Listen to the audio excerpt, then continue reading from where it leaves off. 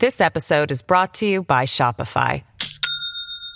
Do you have a point of sale system you can trust, or is it a real POS? You need Shopify for retail. From accepting payments to managing inventory, Shopify POS has everything you need to sell in person. Go to shopify.com/system, all lowercase, to take your retail business to the next level today. That's shopify.com/system. Your brain needs support, and new Ollie Brainy Chews are a delightful way to take care of your cognitive health. Made with scientifically backed ingredients like Thai ginger, L-theanine, and caffeine, Brainy Chews support healthy brain function and help you find your focus, stay chill, or get energized. Be kind to your mind and get these nootropic chews at ollie.com. That's OLLY.com. These statements have not been evaluated by the Food and Drug Administration. This product is not intended to diagnose, treat, cure, or prevent any disease.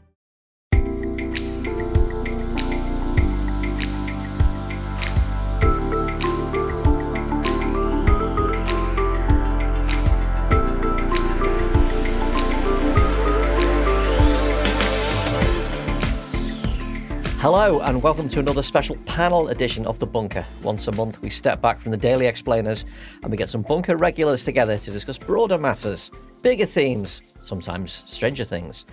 This time, sleaze, political sleaze, corruption, backhanders and sexual indiscretion are often what sinks governments, and in Britain and America we sometimes think we become desensitised to dirty dealings. What makes sleaze real sleaze, and how is it different around the world? Plus, the British Museum has been rocked by a spate of thefts going back to 2021. Should we be taking this opportunity to take another look at the ethics of museums? And we'll have a few reading tips at the end of the show in the Bunker Reading Group. So let's say hello to the panel. Seth Tabo is a regular on Oh God, What Now in the Bunker and the author of Behind Closed Doors, The Secret Life of London Private Members Clubs. Welcome Behind Closed Doors in the Bunker. Hello, hello. How you doing? You okay? Yes, alive and well. Jolly good. Seth, I think I saw a picture of you photographed at the India Club, the much-loved restaurant in London that's closing down after more than 70 years. What's the story here? It is you, isn't it? Oh, yeah, no, that's right. I've been a regular there for about 20 years since I was a student at King's next door. It started out actually as a place for people who worked for the Indian High Commission shortly after independence to go to, and really a sort of centre for the Indian community in Britain. Now they've had their property developer who's really been in a long-term dispute with them. This is Marston Properties. They originally applied to have the whole building demolished. That's been repeatedly refused. They're now having it done up so that they're going to gut out everything and turn it into a luxury hotel, because if there's one thing London doesn't have enough of, it's luxury hotels. Well, we're absolutely stuck for them, aren't we? What's going to happen to the India Club? Is that game over for the India Club? They're being forced out unless they can find a new home. Right. It's okay. looking grim. Answers on an email. Kasia Tomasevich produces countless Bunker podcasts, but not for long, sadly, because she's going to be leaving us to return to academia. It is a tragedy for us. Hi, Kasia. Hello. So the bank holiday weekend is coming up. You are an historian. Yes. Tell us how we got bank holidays. There's a tale, isn't there? So you know that I love bank holidays. I think that there's just something really beautiful about anything that disrupts the everyday rhythms of like the 9-to-5 life. We could go back to pagan times. We could go back to the early days of agriculture. But I'm going to take us back to 1871 when Sir John Lubbock introduced the Bank Holidays Act. And this was mainly because other industries are entitled to public holidays, but banks, because of the way that the economic banking system worked at the time, weren't allowed holidays in the same way. Who will think of the bankers? Well, exactly. So the story is that Lubbock, who was a banker turned politician, introduced bank holidays. So maybe it's not all hashtag bad bankers. Maybe some of them. Yeah, I mean, this is probably the last good thing they did for us. Probably. I suppose. I hate to butt in, but his great-great-grandson, also called John Lubbock, is a good mate of mine. So, John, if you're listening, thanks. Oh, right. Well, thanks, yes. Hi, John. What the family's done for us. Completing the panel, it's the host of Bunker Global and author of Africa is Not a Country, Deepo Faloyan. Hi, Deepo. How are you doing? Not bad, not bad. So, Beyonce, she's in the middle of her ongoing Renaissance tour and she's getting stick because her so-called world tour doesn't actually include any African countries at all. Africa is, last I looked, is part of the world. It is part of the world. Last time I looked as well and last time I went, it was very much there. This is such a pet peeve of mine. It's one thing not to kind of turn up at all. It's another thing to kind of pretend as if you are traveling the world without actually ignoring this giant land of 1.4 billion people Yes. who are very much, huge Beyonce fans and contributing to her sales around the world. Many people from across the continent are having to travel to Europe and North America to go and see Beyonce, and it would be a lot easier for them if they didn't have to spend all that money. There must be sort of global acts that make a point of including Africa and African countries on their itinerary. I know that, bizarrely as it is, I know that UB40 used to do lots of African shows, because while in Britain they might be sort of considered a bit sort of slightly kind of middle of the road, maybe kind of decaffeinated reggae, around the world it's like they're considered to be absolute dons. Yeah. It's always really, really well respected when it does happen. A lot of artists tend to kind of stop over in South Africa. And so, for a lot of other African countries, they're kind of saying that's not enough for us. It's quite a big place. So just saying, I'm going to South Africa for a couple of dates doesn't quite help a lot of other people from across the continent. Who should be doing African countries that isn't? Who's got audiences out there that they ought to be serving? I mean, you can sort of go across all genres and you'll find that there is an audience certainly across the continent for artists. And I think that is, at the moment, there's a lot of kind of relationships between Afrobeat artists and hip-hop artists, especially in the US. And a lot of Afrobeat artists are currently traveling the world, and they'd love to see that reciprocated back on the continent. If it ever gets passed through Parliament, the online safety bill could see secure communication platforms like WhatsApp and Signal disappearing from the market. The government seems to be signing the death warrant of the very platforms they themselves use to conduct all their backstage politics on. And with there's no secret communication, then there's no scandal. We've had a huge spread of them in British politics lately, from the epidemics of sexual scandal in the House to Owen Paterson's lobbying to Boris Johnson's full deck of loans and rule breaking. Are we seeing a shift in the world of sleaze? Is sleaze changing and becoming a different kind of thing? Seth, you're a historian of political scandals. We've recently been plagued by them, but people seem to care less and less, as if we've been kind of beaten onto the ropes to accept it.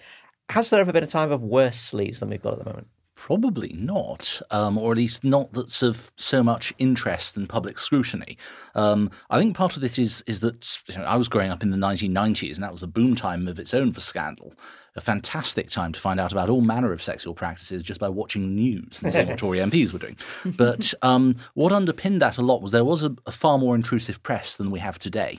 Mm-hmm. And that was quite an interesting era, because this was pre-Leveson. There was an awful lot of, we have been covertly filming inside an MP's home or hotel room, and stuff that frankly would be treated as illegal now. It probably was illegal then, but they got away with it. That followed decades, if not centuries, of deference. And so that was a sort of narrow window of greater exposure. Now there is, I would say, a more guarded press in some ways. And so we're finding out things more quickly. But at the same time, there are often stories that we won't run with. Yeah. Is there a particular British flavour of scandal, one that we're prone to? Is it evolving?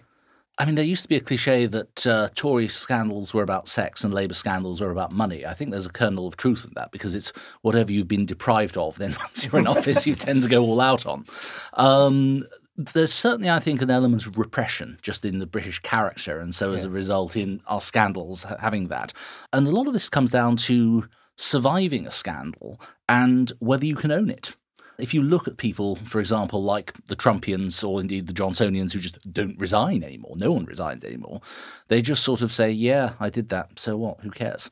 It's very often the case that hypocrisy will get you, the lie will get you. If you deny something and then found to have lied, as opposed to just saying, yeah, fine, that's it, end of story. Yeah, I mean, I seem to remember that one chancellor resigned, I think, in the 1950s or 1960s for accidentally briefing a minor element of the budget about half an hour before the budget was due to be delivered.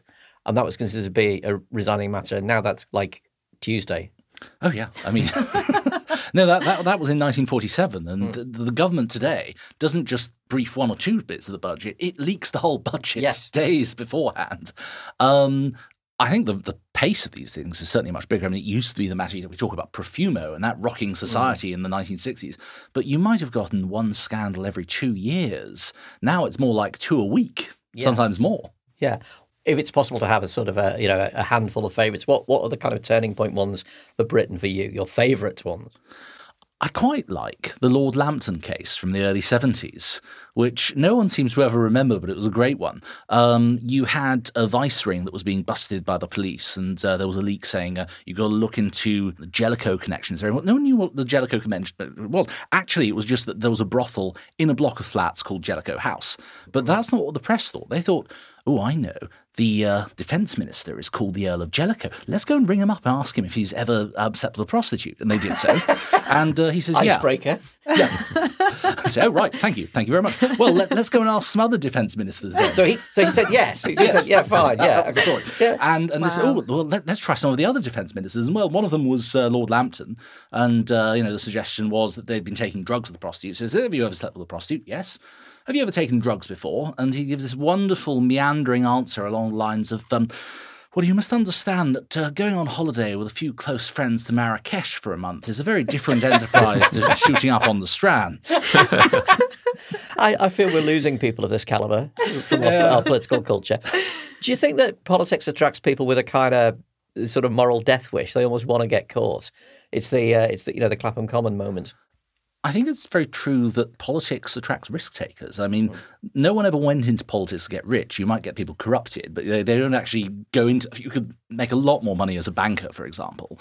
And it attracts chancers and risk takers. And you find that in terms of risky sexual behaviours. You find that in terms of risky investments. I mean, these are people who don't take risk in the way that normal people do.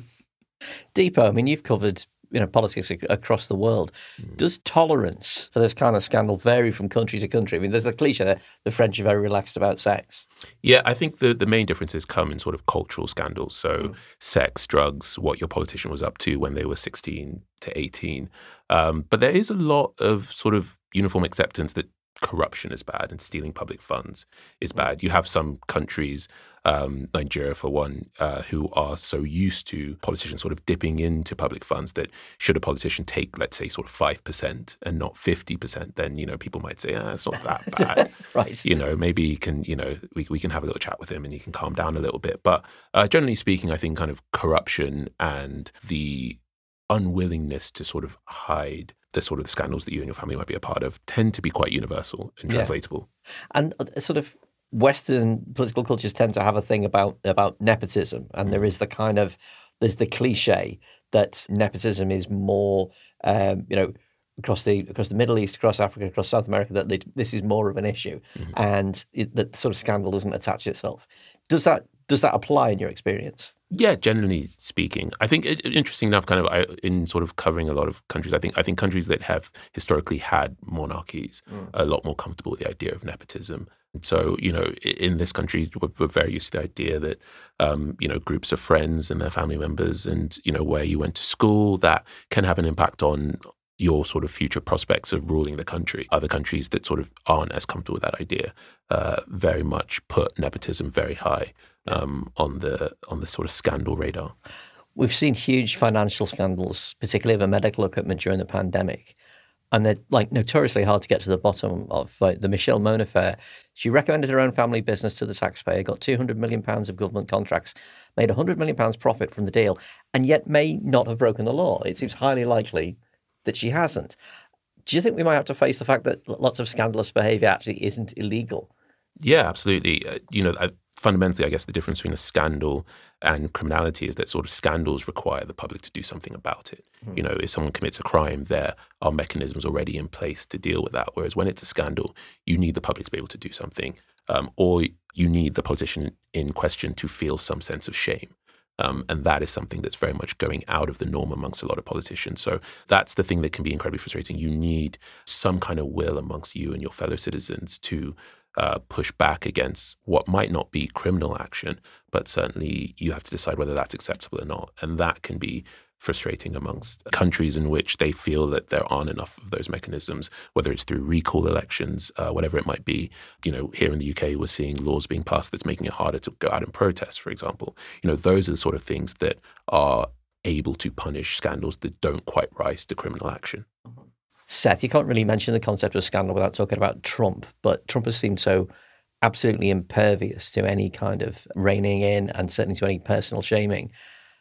Is the notion of scandal itself kind of effectively dead in the United States now, that you can always just point to Trump and go, well, look? I'm not sure, because although he's doing still quite well for the Republican nomination, his poll ratings across the whole population are pretty much tanking right now. What's been so important to Trump sustaining himself up till now has been the element of populism, of saying to his supporters, I get away with stuff that you can't do so. And you can live vicariously through me as a former reality TV star, and I'm doing this for you guys. And so there's been this element of people who condemn certain kinds of behaviour, but they say, yeah, it's great that Trump does it, because he's one of us. Yeah, and yet you seldom see anybody. I mean, we haven't had a classic, homophobic Republican senator caught out with a young male advisor in a long time. It used to be a staple in the 1980s. But we've yet to see somebody pop up and go, how can you say this of me when you let Trump get away with so much? George Santos, for instance, is a man mired in scandal and has not played the literal Trump card and said, look what you're letting the other guy get away with. No, in fact, quite far from it. One of the things that Santos has embraced has been his homosexuality, and saying, I'm not a conventional Republican. You can't put me in a box. Yes, I do have very right-wing views. I think part of it, in the case of US congressmen, and I'm thinking of one particular United States senator who shall remain nameless, but I think rent boys are more discreet in Washington, D.C. these days. Good Lord. But the point I do want to make is that the Republican Party has embraced libertarianism to a very great extent. And this is a way for them to say, we don't moralize anymore, actually. We are fine with this. And what's so uneasy is that they do that whilst also saying, by the way, the religious right has nowhere else to go, so you should still keep supporting us. Yeah. I mean, it makes you wonder whether the needle of tolerance towards sexual scandal in particular kind of only moves in one direction. To tolerate more of it, you can't dial back. You can't turn around and say, well, this was fine during the last presidential term, but we've decided that now for the next guy, we must observe a much stricter framework. There was a really interesting study done in the 70s by an academic called Lord Humphreys, who looked at cottaging behaviour in the US in the 1970s. And he came up with this idea of what he called the righteous breastplate. He said that the people who often were most vocal in their moral outrage, Christian values and outrage, particularly at homosexuality, were very often those who actually most indulged in it themselves. And he came up with a statistic. He said 38% of people who were within this sort of religious outrage movement were on average themselves engaged in this. Very often they had an element of dissociative behaviour where they said, well, I see myself as engaging in homosexual acts, but I'm not a homosexual myself, and I think that's immoral, of course. Yeah, it's astonishing, isn't it? It's like, and it maybe goes back to what we were saying earlier about the risky behaviour and the kind of need to sort of step as close to the wire as you possibly can. So over here, we've seen Boris Johnson seemingly get away with almost everything. Although, of course, he's no longer Prime Minister and no longer an MP, so has he really got away with it?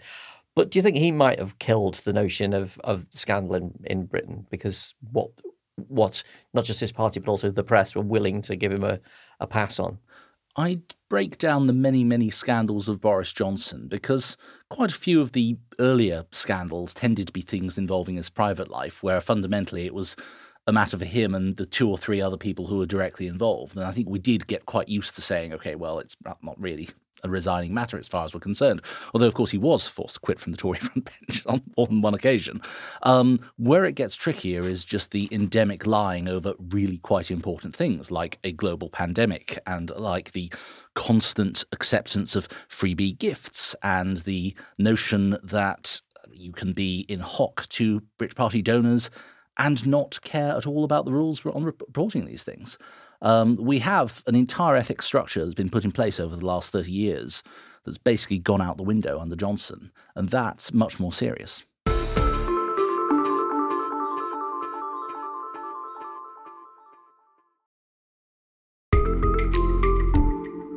Now, museums. They used to tell the world that they were trustworthy repositories of all of our shared heritage and that stuff would definitely be safe there. Now, you can pick up a piece of Roman onyx jewellery worth £50,000 from the British Museum's collections for 51 quid on eBay, and you might even get positive feedback. Some 1,500 items of gold jewellery, semi-precious stones and glass, dating from the 15th to the 19th century, have gone missing from the museum, and a curator has been fired, although there have been no charges and he has to be considered as innocent. The incident has put the argument about repatriating artefacts back in focus. The Greek culture minister, Lina Mendoni, has renewed calls for the Parthenon marbles to be returned to Athens, citing security concerns. Meanwhile, the Horny Man Museum in London has already returned the first of its Benin bronzes, and Glasgow's Kelvin Grove Gallery, which has 19 Benin bronzes, says it will return them to their legitimate owners. Are we rethinking museums in the right way? Are we rethinking them fast enough? And are we taking advantage of what technology could do to make sure that cultural artefacts are displayed where they ought to be? Kasia, you're sadly going to be leaving us on the production side here at Podmasters to be a lecturer in museum cultures at Birkbeck. Am I going to discover limited edition Podmasters merch in your local car boot sale? There's a reason why I'm the only one in the bunker currently drinking from a bunker mug, Yeah, and you've all got absolutely, Oh God, yeah. What Now ones. Knocking that one out on eBay, yes. Is it easy to steal from museums? Is this a problem that we didn't know about? I think that if you were in museums, you knew it was a problem. But anyone outside of museums, I think the problem comes from the fact that outside of museums, you imagine museums to be this kind of static monolith to the past that isn't in conversation with the world outside it. Now, museums, as you know, cost of living, also fuel prices going up. A lot of the people are underpaid as well. So stealing is obviously something that happens when you have an institution that is filled with massively underpaid people. At the same time, I think lots of people don't understand the processes of the working processes inside museums. So we imagine that they have like navigable archives. You can find all of the stuff really easily. A lot of the archivists themselves don't know what's in the collections because there's a lot of stuff. There are huge collections that people donate, and then every single bit needs to be itemised. There's a massive backlog. How much of a shock were the British museum thefts to the museum world, or was it a case of, we all knew this was going to happen sooner or later? I think the thing is that really it undermines the very concept of what something like the British Museum is supposed to be. It's supposed to be a universal survey museum, which means that it's supposed to stand as like the emblem to culture, right? To civilization. Obviously, that's not necessarily what it always does. It very much presents a particular British view of the world, and Britain is represented in response to the other. And I think that, it's sent shockwaves in the sense that it's completely undermined the whole reason why it exists. So I mentioned the Greek culture minister raising again the Parthenon marbles. The notion of returning artefacts from museums in Britain and the United States to where they were sourced, shall we say, gets bundled into the whole woke round, bundled into the culture war stuff. What is the kind of direction of travel in the museum world, in the museum community? Are people broadly in agreement that, stuff that was, at best bought, at worst simply stolen and looted, should go back to where it came from? So Deepo had his personal bugbear earlier, and this is going to be my personal bugbear. I think often when these conversations get bound up with the idea of woke, it kind of positions them as if they've only existed for a few years. The repatriation debate grew so prominently in the 90s and has existed in museums really strongly since. And it also kind of positions it as if there are shouty activists and people on social media outside of museums. And then inside of museums, there are stuffy curators that don't know anything about the objects but somehow want to retain them. In my experience, they know the objects intimately. They know the provenance much better than people on the outside often. I mean, not the communities that are affected, of course, but, like from your average Joe or Josephine on the street. So it really frustrates me that often this is kind of pulled into this woke culture wars thing, because also, this is, personal bugbear, sorry, going off on a thing, all right. That, when we think about the repatriation debate, when we think about what objects are doing in museums, they're there as a way to explain a sense of the past, but also a sense of the world, right? So you can repatriate objects, and that will facilitate a type of knowledge exchange. And I think that's useful to museums and the stories that they can tell. So this idea that, soon there won't be anything left in our museums because they're all going off, they're all going to be like sent back across the world. Well, personally, I think if they are, right, okay, let's say that did happen, which it wouldn't because only 1% of collections are ever shown.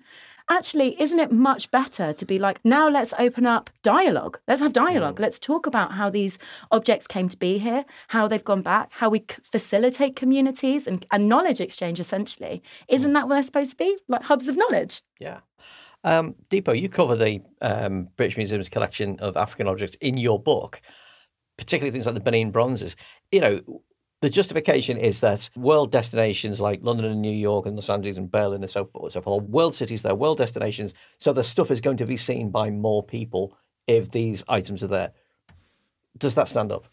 It doesn't really. And this is an argument that museums have been making for a long time now.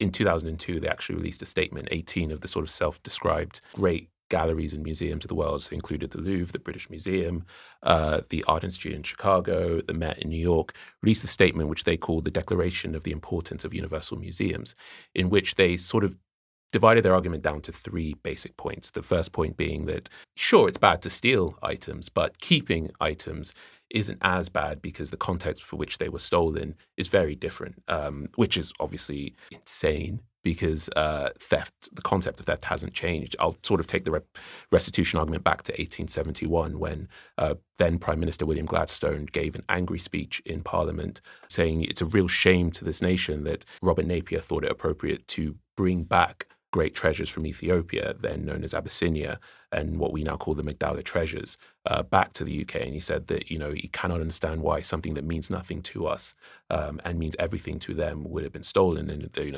Robert Napier responded and said, it was a mistake. We'll get them back to Abyssinia very quickly. And in fact, those items are still in the V&A today. Their sort of next argument was that these items, they've been in these museums for so long now that they're sort of part of our culture. They're part of British culture.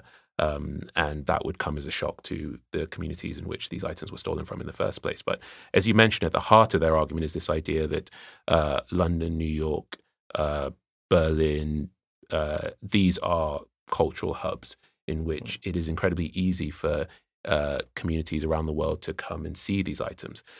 Now, that in and of itself is surprising at a time when, we're seeing immigration policies that are making it even harder for people to come and visit the US and UK and Europe from the very nations that these items were taken from in the first place. So on so many different levels, this basic argument just doesn't hold up anymore. Yeah, I mean, we all know people who have had friends and relatives refused entry, just for tourist visits for no particular reason at all. Yeah, just because you come from the wrong place. And like saying, but I'm here for your beautiful museums, doesn't usually cut much ice. No, with border force, does it? That isn't a particular reason to come and say, I'd quite like to see some of the 90% of Africa's material cultural legacy that's currently being held outside of the continent. It doesn't really work in the... Yeah, I would just quite like... You've got some of my things. I just want to sort of peep at them from a safe distance, I promise.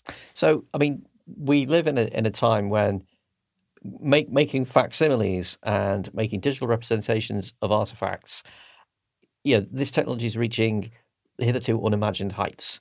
You go to the Natural History Museum in London, all those dinosaurs are casts. So much is a facsimile anyway. It does not seem to detract from the experience. It doesn't seem to detract from the wonder, the educational value, and so forth. I mean, do any of us around the table, Kasia, maybe this is one for you, why museums can be so resistant to simply displaying facsimile stuff while the real thing goes back to its original source? I think it's mainly about cost. I think like printing and facsimiles can be quite expensive. And I think it's also about I think it kind of goes back to an idea around the allure of the object, of the true object, that there is something that gets lost somehow in its reproduction, which is obviously nonsense when you think about dinosaurs, right? That example is kind of perfect. Yeah. And like I said earlier, this could just really really tie back into that idea of knowledge exchange again, like more knowledge in more museums is better, right? Yeah. I mean, Deepo, there's unsurprisingly, I'm trying to think, like, my idea of where the great museums tend to be across Western countries. I am not aware of kind of, what the museum culture of Africa itself might be, for instance, or African countries.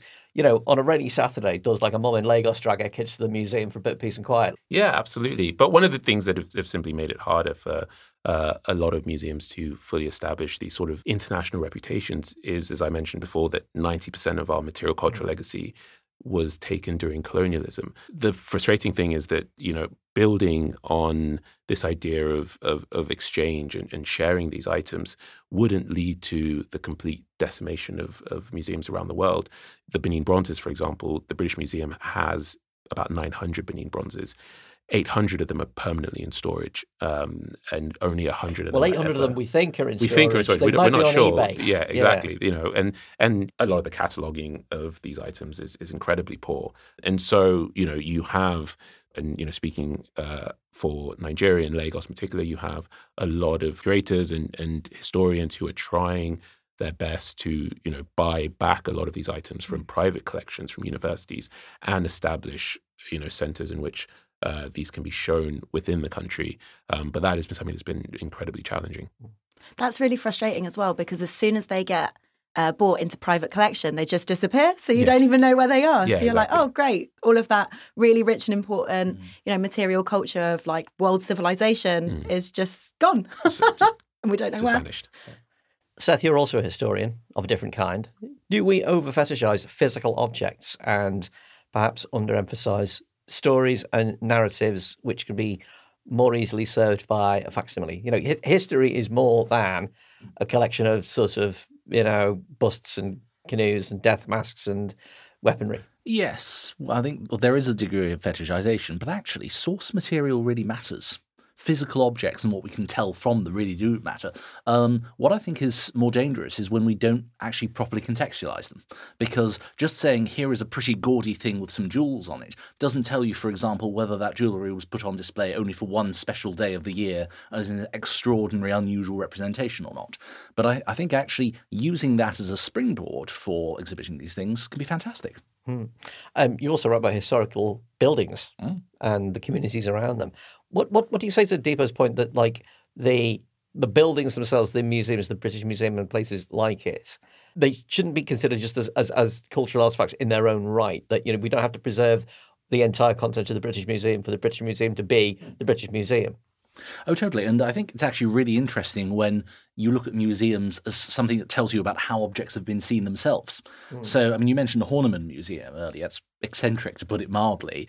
The Pitt Rivers Museum in Oxford is a real freak show, a Victorian-style freak show. And actually, the way that objectifies things, I wouldn't, you know, completely retrofit it. I'd say this is how the Victorians actually viewed stuff. You make an exhibit of the exhibit in its own right. And I completely agree with Kasha's point about how, on average, about 1% of items are on display.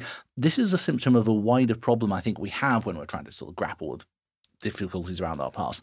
And that's to say, well, just shove it into a museum. But a museum isn't a dumping ground. A museum is a rotating, constantly updating exhibition space. And there should be no shame in that. Talking about how things are remade and how ideas of what an exhibition is and how objects are displayed has reminded me of my bugbear, which is the changes to the Imperial War Museum, which I've seen happen in my lifetime.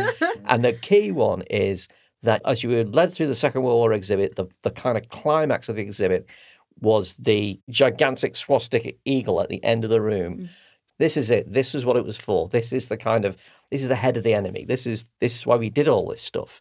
And then they redo the exhibition, and that incredibly potent thing is now a kind of sideshow elsewhere, hidden in a little byway of the hall. And it, like, the narrative is gone. And it's been removed, and it's never been the same for me. You're looking askance at me there, Kasha. I just don't want to alienate anyone I know from the Imperial War Museum Okay, that might have fair been behind. Well, they redeveloped the Second World War galleries. I think they opened in 2021. So they're now situated. So the Holocaust galleries is above them. So they kind of integrate that story between the Holocaust and the Second World War a bit more. I mean, it's not like this kind of moment in the same way, but it's definitely there still. And I think it's still an important story and a really important exhibit. You've really got to look for it, though. From your point of view, Kasha, what do you think the museums of tomorrow will look like? I was having a little think about this, and museums are obviously places of ideology and they reflect the societies that they're in, right? They're living institutions, as I mentioned.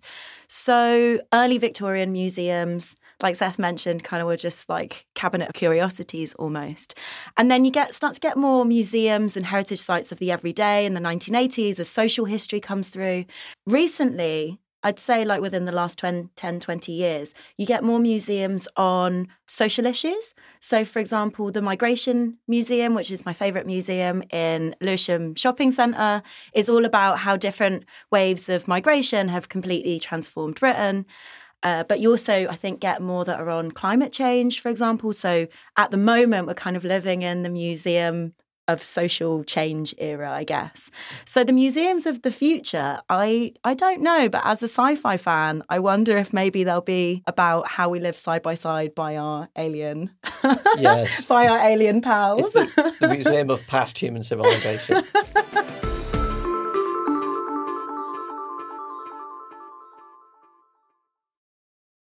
This episode is brought to you by Shopify.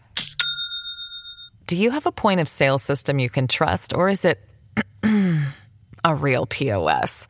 You need Shopify for retail. From accepting payments to managing inventory, Shopify POS has everything you need to sell in person. Go to shopify.com/system, all lowercase, to take your retail business to the next level today. That's shopify.com/system. We're coming to the end of the podcast, and we're going to finish up by raising the cultural tone of the show with the Bunker Reading Group. What reads will the panel recommend? Fiction, non-fiction, biographical, historical, whatever you like. Deepa, I'm going to come to you first. What should people be reading? Well, I'm currently reading Ordinary Human Failings, which is a novel by Megan Nolan. It's her second book. Her first was Acts of Desperation. And Ordinary Human Failings is about this Irish family back in the 1990s who leave their town. There's some scandal around, pregnant teenage daughter, and they move to a new town, and they sort of try and keep to themselves. But a crime is committed. And the people of the town kind of look at this sort of recluse family, and they suspicion is thrown their way. And it hits a lot of sort of classic points of a great sort of crime thriller, a journalist who's on the search for the truth. But it has a lot of kind of warmth and so many really lovely moments. And I highly recommend it. Give us the title again so the listeners don't have to press the rewind button. It's called Ordinary Human Failings by Megan Nolan. Fantastic. Seth, how about you? Been reading a wonderful biography of James Gilray, the artist, really the granddaddy of political satire. He is the subject of a new book by Tim Clayton in the last year. Lends a lot of insight into the madness that was so much a part of Gilray. I mean, he struggled with his mental health for many years, had numerous suicide attempts, ended up completely mad, and it was a very, very sad end, actually, to his life, but also bringing out things like the collaborative nature of it. His business partner and personal partner was Hannah Humphrey. She was the one who printed most of his prints. Her name appears on everything. Barely talked about, but actually it was a deeply collaborative enterprise between the two of them. So it's a really fascinating story and a beautifully rendered book full of lovely pretty pictures. And the one we got written out of it again. Yes. Kasia, what's your recommended read? So if I say the words petty bourgeoisie to you or anyone, often I see eyes glaze over, because it's it's a bit of a caricature. It's kind of, I went to university and I read Karl Marx once of a phrase, but it's actually been reframed and rescued by the sociologist Dan Evans in A Nation of Shopkeepers: The Unstoppable Rise of the Petty Bourgeoisie, which I'm currently reading. And if you don't want to read it, then there's a really great write-up in the New Statesman by Anoush Shakalian. But it's just about how class is still an important factor in terms of how we live our politics. And there's an idea of the new petty bourgeoisie and the older petty bourgeoisie and who that might be, whether they be plumbers or downward graduates. There's a kind of link between these. So... Well, as the son of shopkeepers and an absolute scion of the petty bourgeoisie, who's now a tiny business owner, I think the petty bourgeoisie get a terrible rap. And the piece in the New Statesman was great because it was about Dan's talking about he's gone off into academia and thinks this is going to be a glittering future, and he has to go home and finds that all the people he left behind are absolute. They're plumbers and they're delivery guys and they've got little businesses and they're as happy can be. I know. They're all loaded, having a fantastic time, wonderful relationships, no doubt about their lives, and having an absolute whale of a time. And he is rather miserable, isn't he? Yeah, it's like that story that we always talk about your dad saying that you should have been a butcher. That was more of a threat than an encouragement. And it's like, now that the listeners can see what I look like on the thing, they'll see why there's no way on earth I'm going to be a butcher. It's like I can Photoshop that. But anyway, I'm going to try and get him on the bunker so you can hear a little bit more about Dan's ideas. Excellent. Keep an eye out for that. Well, my recommended read, I'm going to lower the tone enormously. It's a collection of Roger Ebert's reviews, and it's called I Hated This Movie. It's a collection collection of his bad reviews. And I think it's actually out of print now, but I go back to it on the shelf every now and again when I want to read a fantastic writer just offloading on terrible, terrible movies. I used to loan this book to young reviewers on magazines to show them how to, really put the boot in. And it's fantastic. I mean, this review of the Beverly Hillbillies movie in 1993, the movie is an assault on the eyes, the ears, the brain, common sense, and the human desire to be entertained. No matter what they're charging to get in, it's worth more to get out. This is, and I can't remember which one, but this sticks in my mind. He said he was reviewing some forgotten, terrible piece of cinematic dreck. And he said, the first page of my notes says, not very interesting central cast, not sure what this character's doing. The second page of my notes said, pacing awful, no ideas. The third page of my notes said, egg, milk, bread, crisps, butter, and laundry. And that's just the best possible bad review you could read. So, I mean, if you can find it, according to Amazon, it's going to run you $35 to pick it up. But it is on Kindle, and you will enjoy it an awful lot.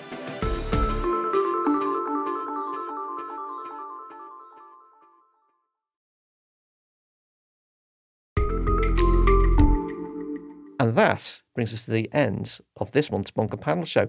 Thank you so much, Seth Tabo. Thank you. Thank you so much, Deepu Faloyan. Thank you very much. And thank you, and eventually goodbye to Kasia Tomasevich. Thanks, Andrew. We hope you've enjoyed listening. We'll be back with another panel show in a month's time. In the meantime, the daily regular bunkers will be back tomorrow and every day of the week. Thanks for listening. If you're interested in supporting us and helping us do more of this, there is, of course, Patreon. Just search Patreon Bunker Podcasts. You'll get the podcasts early, without ads. You'll get remarkable mugs and other merchandise. Thanks for listening, and we'll see you next time. The Bunker was presented by Podmasters Group Editor Andrew Harrison, with Dr. Kasia Tomasevich, Deepu Faloyan, and Seth Tebo. It was produced by Chris Jones and Liam Tate. Audio production by me, Robin Leeburn. Our art is from Jim Parrott, and social media by Jess Harpin. Our managing editor is Jacob Jarvis, and music is by Kenny Dickinson.